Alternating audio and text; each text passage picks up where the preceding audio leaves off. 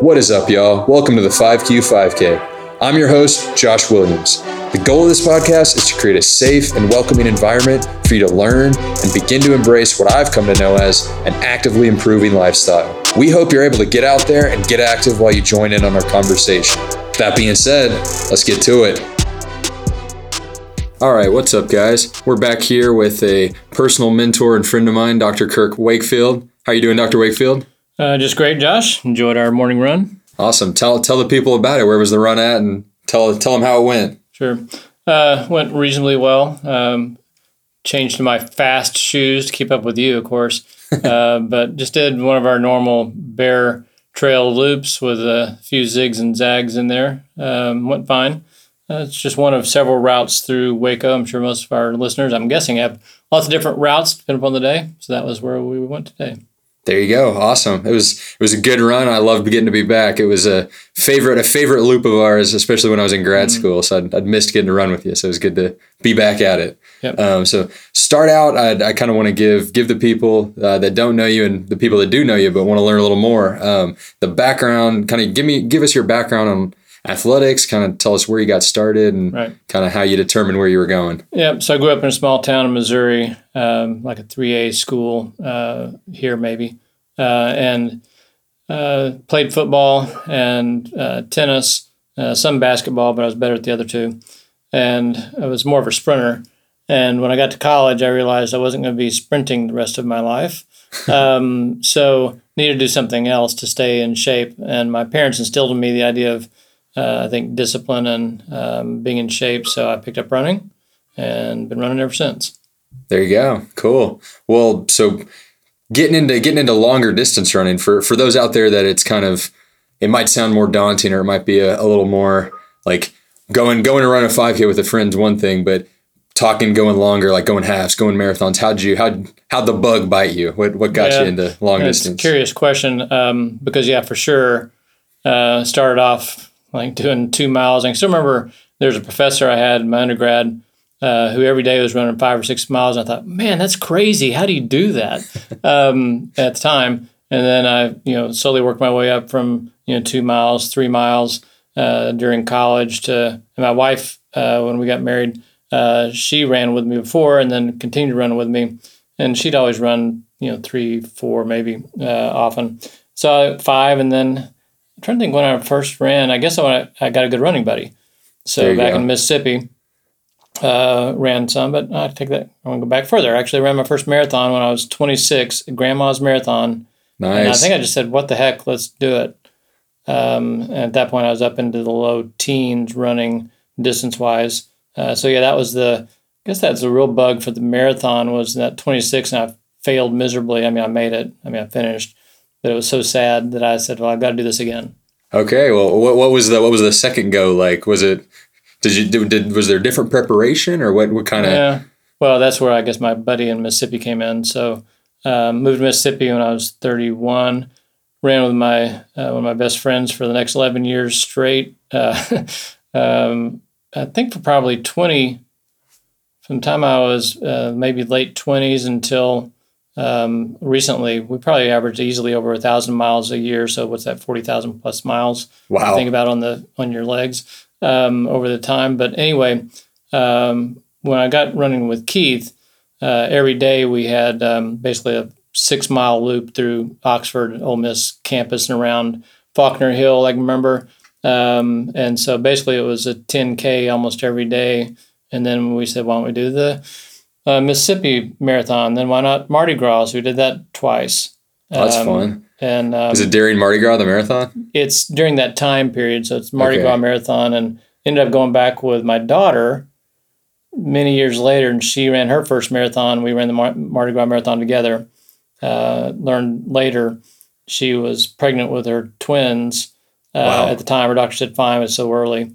So in effect, the twins and my daughter and I all ran a marathon together. Hey, is that the first full family marathon, right? Yeah, well, we've run, so all of my children run. We've done halves together with a few of the in-laws that they married. We ran the Dallas one. I think 5 of us maybe all ran that half, and one of us ran the full. Not I at that time.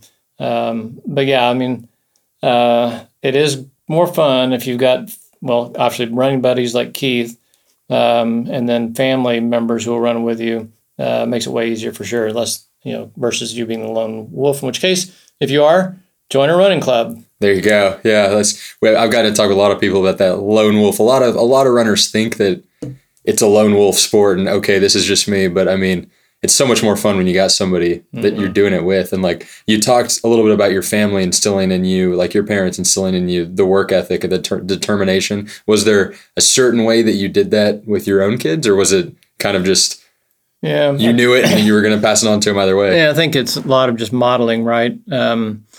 You can tell your kids or whatever you want or tell others, but mostly they pick it up from what you're doing. So I think it was more of that they saw it was enjoyable and just seemed the natural thing to do. I didn't ever tell them go run. For sure. They just did. And they're better runners than I ever was, which is great.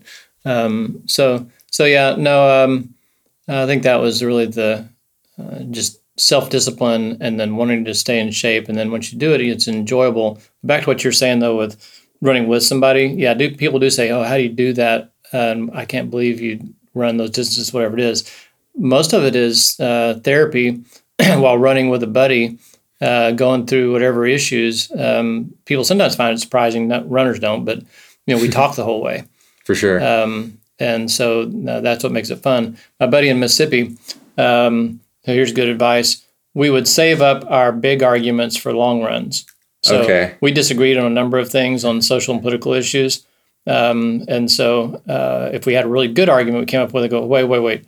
Let's wait for Saturday, for our 20-miler, and let's cover that. And it was common that people would see Keith and me running through the square in Oxford, Mississippi, yelling basically, because you're breathing hard and you're talking about something, and we're such good friends we could discuss and argue about anything. And once you're passionate, it's like you might already be yelling either way, but then you add the hard breathing. It's like, exactly. Oh man, that's something my mom always told me with her friends. She would, when they would go running together, they'd do like kind of like a long run out and back. And the out, they'd get real charged up and whatever was bugging them, whatever they're mad about. And on the way back, they were like, all right, let's talk about, let's kind of come back together, Yeah, and how to actually deal with it in a good way. Yeah, for sure. Yeah. Well, so speaking of running buddies, how did you make yours, and how do you continue to make yours? Is it kind of a thing you just find somebody else that runs and say, I'm going to text that guy and see if he'll come out with me? Is that, or do you have a thought process? Yeah, it's curious. I will say when I moved from Mississippi to Texas, to Baylor, initially somewhat hard. There was a buddy that I went to church with, and maybe that's one way you make friends and you find out, oh, you run? Oh, cool, let's get together. So you got to find some place where you can socialize, church, wherever it is, to find those friends. But, you talk about what's important to you. And so if you're a runner, and I see that more as an identity than, I don't go run, I'm a runner. For sure. And I'm not going to not run. That's just part of who I am. And you develop that into your lifestyle. When if you're a runner and you meet another runner, you go, oh, great. When do you run? Where do you go? Can we get together? And I think most runners, here's another thing that people don't understand about most runners I know. It doesn't matter so much the pace. If you're talking about just getting together periodically, like you run with me, but I'm nowhere close to as fast as you are. But it's for the socialization, more of it. Now, every day run with somebody that's way slower, probably not, right?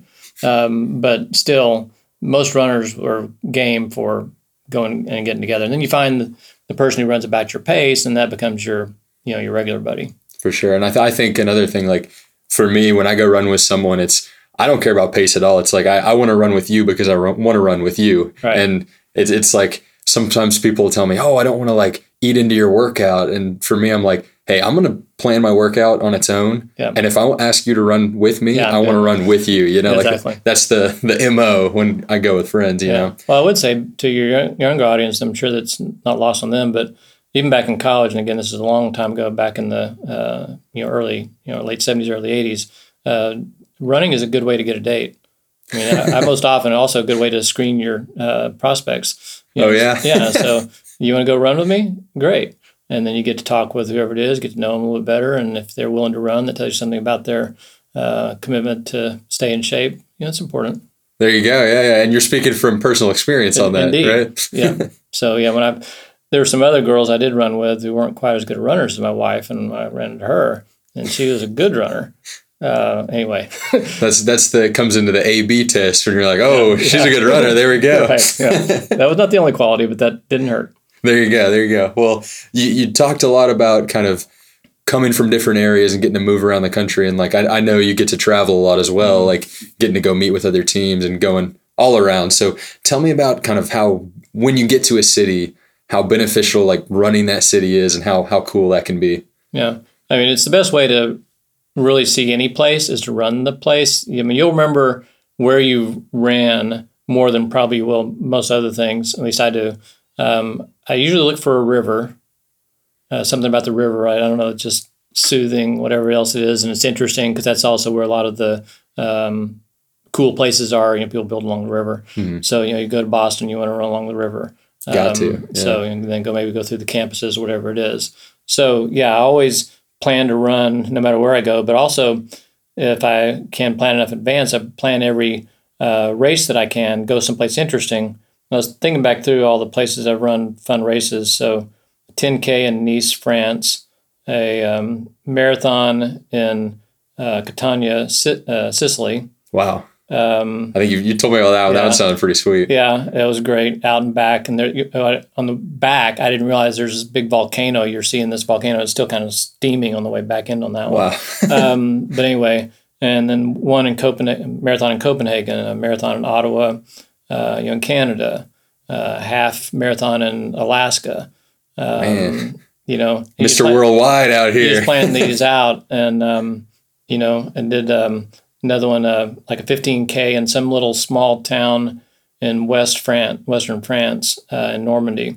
And, Wow. you just get to see stuff that you'd never see if you just go to the touristy places, right? And then because runners actually are friendly, you get to meet a lot of people. I can still remember, that one in Sicily, and all these people were up and getting ready to run this race, and it was kind of odd then. I thought because for whatever reason, again, this has been maybe a dozen years ago, but 90% of them were men, so that was kind of weird. But in any case, they're all talking to me, and of course, mostly initially in Spanish, in Italian, and then switching over. But just they're such a jovial people, and it was so enjoyable that I'd never experienced it. And you wouldn't get that if you go and do a touristy thing, right? Oh, for sure. So yeah, definitely plan trips. I did another half in Belgium, for instance. Wow. So you just plan that out as part of your trip. If you're going somewhere, then just look and see where the races are and then plan one.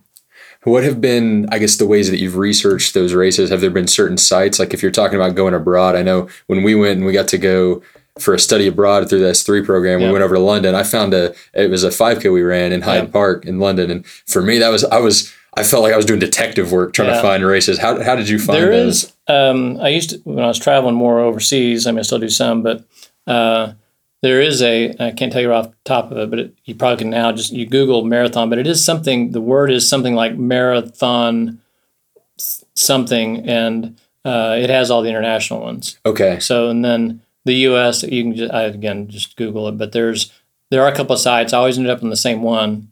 I just can't remember the name of it. The tried and true, it works out. There you go. It's a weird name. So anyway, sorry, I can't help you with that. No, you're good.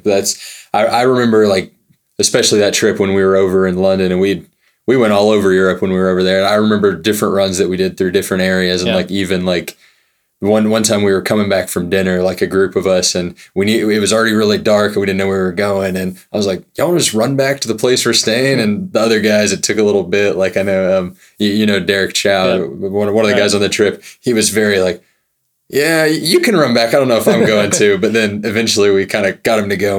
We saw like this huge castle, and we wouldn't have seen that otherwise. So it's that you go off the beaten path a bit. Would you agree? Yeah, for sure. Yeah. All right. Well, I wanted to ask you another question, kind of tie back into the S3 department and the S3 major, which you're the head of at Baylor. You have the S3 playbook, which has a lot of different ways that you call for. It's just good people skills, good life lessons. Yeah. Tell me some of those and how they tie in with running. Yeah. So We borrowed a lot of our values actually from Andy Stanley and his group at North Point came up with their own values and culture and so on. But one of the ones that we stole, is that you bring yourself to work. And so that's physically, financially, spiritually, every part of your life. You bring yourself to work and everybody else has got to work with you. So if you come in and you're not physically in good shape and, you're sick or ill, you're out, well, then you're affecting your work and the other people around you. So, and that way, I think that we're actually running and keeping in good shape is a concern for others. You think of it's self-centered, and maybe it is in some ways, right, and vanity, but you're also helping others by staying healthy. In fact, I'm just reading a devotional this week, is that if you don't stay physically healthy, you're going to find yourself taking time off for illness, likely, because it's going to catch up with you. Your body, there's another book actually that's more about our mental health, but your body keeps the score. Yeah. You know about that do. one? Yeah. Yeah. So sooner or later, if you're high anxiety and low workout and so on, your body's it's going to catch up and keep score, and you're going to get sick later. Yeah. That ball of stress is going to explode at some point, Yeah, so I think that one, and then the other one that our seventh, and I think it was the most important one of our values that we preach and teach, and hopefully do, is go the second mile. So a lot of people will ask you to do one thing, and maybe we'll do that, but can you actually do even more than what they asked and do more than the minimum? I think that's, and of course it applies to running. Are you going to do only the minimum? No, I mean, sometimes I joke with my classes and say, you know what? I bet a lot of you are thinking, you know what I want to do when I go out there? I just want to be average. No. Hopefully not, at least. And if you do what everybody else is doing, you're going to be average. So instead, go the second mile. And then people appreciate that. They want to be around people who go the second mile. For sure. Don't always just try to get by. And then, of course, obviously, that'll help you get promoted and everything else. For sure. That's something when it comes to running, I heard.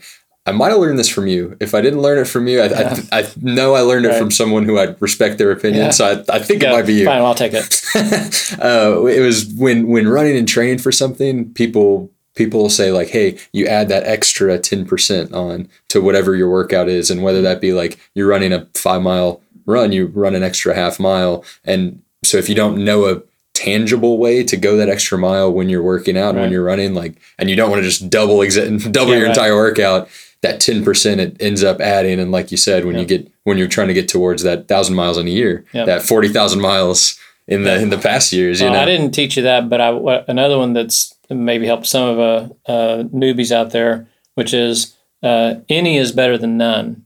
For sure. So you get up and go, oh crud, I don't feel like running today, maybe. And you go, you know what? Go run 1 mile, whatever it is, or go around the block. Any is better than zero.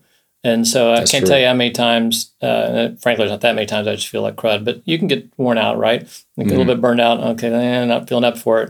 And I can't tell you how many times I've gone, well, what the heck? I'm just going to go out. Any is better than zero.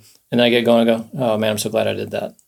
You never know what's around the corner. And then you never know, like, man, this is a great Or actually, I do feel good. Yeah. And it's funny, and I'm sure you know this, I'm sure a lot of listeners, but the time when you think that you feel like crud, I just not feeling up for it today, and you go out, actually, that's pretty good. And then other days, man, I feel pretty good today. And you go out and go, oh, wow, my legs are really dead or something. Yeah. So there's really almost no way of knowing those things, except for, I will say, proper fueling. For sure. Is probably the most important thing I've learned over all these years. Mostly it makes or breaks a good run. So the hydration, getting the right food the day before, the fuel you need the day before, it makes all the difference. And as you get older, even more important. That's a really good segue actually into what I was going to ask you. So a question that I kind of get asked frequently by friends, and they'll ask me like, how do you take care of your body? How do you put on those years of heavy mileage? And that's a question that I'm going to defer to you. Cause I mean, you said over 40,000 miles, like how have you managed recovery? Like outside of the fueling and like, even with fueling, like what has that looked like and how has that evolved? Yeah, I'm probably not very good at that. I always, sometimes some of my friends who do the humble brag post, I did my recovery run today on 10 miles. Okay, there's a lot of people out there that can't even fathom running 10 miles, so that's not really useful post. So I don't know I do anything called recovery runs. I think what I have done mostly is follow a schedule that allows for rest in between. So I've followed a lot of the, like in Runner's World, there are the, like 4 hours or bust for whatever time you want to get for the marathons. And I followed those pretty closely. But my main theme has been when I'm going to put it in high miles, 2 days of rest a week. So I think it's important not to push it, 6 and 7 days. Something's going to go wrong eventually, that much push. So I think it's more of that. And then doing the systematic variation in your runs. So the other thing I've learned more recently, but I'm really bad at, is your long run, you need to keep it slow. Don't, the pace that feels normal to you, it's going to be fine. No, really, seriously, go ahead and slow it down to what the training thing is telling you to do. I'm terrible at that, but I think that's important to help recovery. So systematic breaks, varying and doing the intervals on some days, and then just taking it totally easy and not caring, on that long run on Saturday or whatever. I think that helps. Yeah, that long run, that's what I'm still trying to learn myself. Like I'm terrible at it, but here's the warning, right? Particularly as you get older, do some yoga, no matter what age, but you lose your flexibility, and then that makes you prone to injury, which I've had more in the last few years that happened. So I would say do that. And I also say make sure you alternate your shoes. For sure. Because that can also lead to injury because of the ways they affect your calves. Different shoes have different, different drops and everything else. So go research that if you've not. I learned the heel to toe drop from you. And before I talked with you about it, I was like, I don't even know what that is. But then I went out and researched it, and I know I need a little bit higher. Yeah, the low drop shoes are. And then I would say, and if you go with, when you go with those, racer shoes or the other light shoes, which I like, I used to run it all the time. That has different wear and tear on your calves and everything else. And so you just need to vary your shoes and not wear the same model every day. I agree. Totally. I'll try to trade out, like, another thing with the foam on the shoes. They break down a lot quicker if you run in them day after day after day, because the foam just keeps compressing down. It doesn't have a chance to really stretch back out. And change them out. I'm sure you covered, but change them out every 400 miles or so. Yeah. The other thing I've learned recently that led to one of my injuries, I think, I was a big fan of the Nike Next 4%, and they're awesome. And they do literally increase pace by 30 plus seconds a mile for me. They're crazy. Yeah. So I wore them this morning. But when I first got them a few years ago, I was wearing them every day because I was, holy cow, this is fantastic. Yeah. Well, that also led to one of my calf strains. I read later that's not uncommon. So I should have been alternating them, is the point. Yeah, I had a buddy that this might just be a him problem, but he wore the Next percent like every run, and he was like, they just make me feel like Superman. I gotta wear them.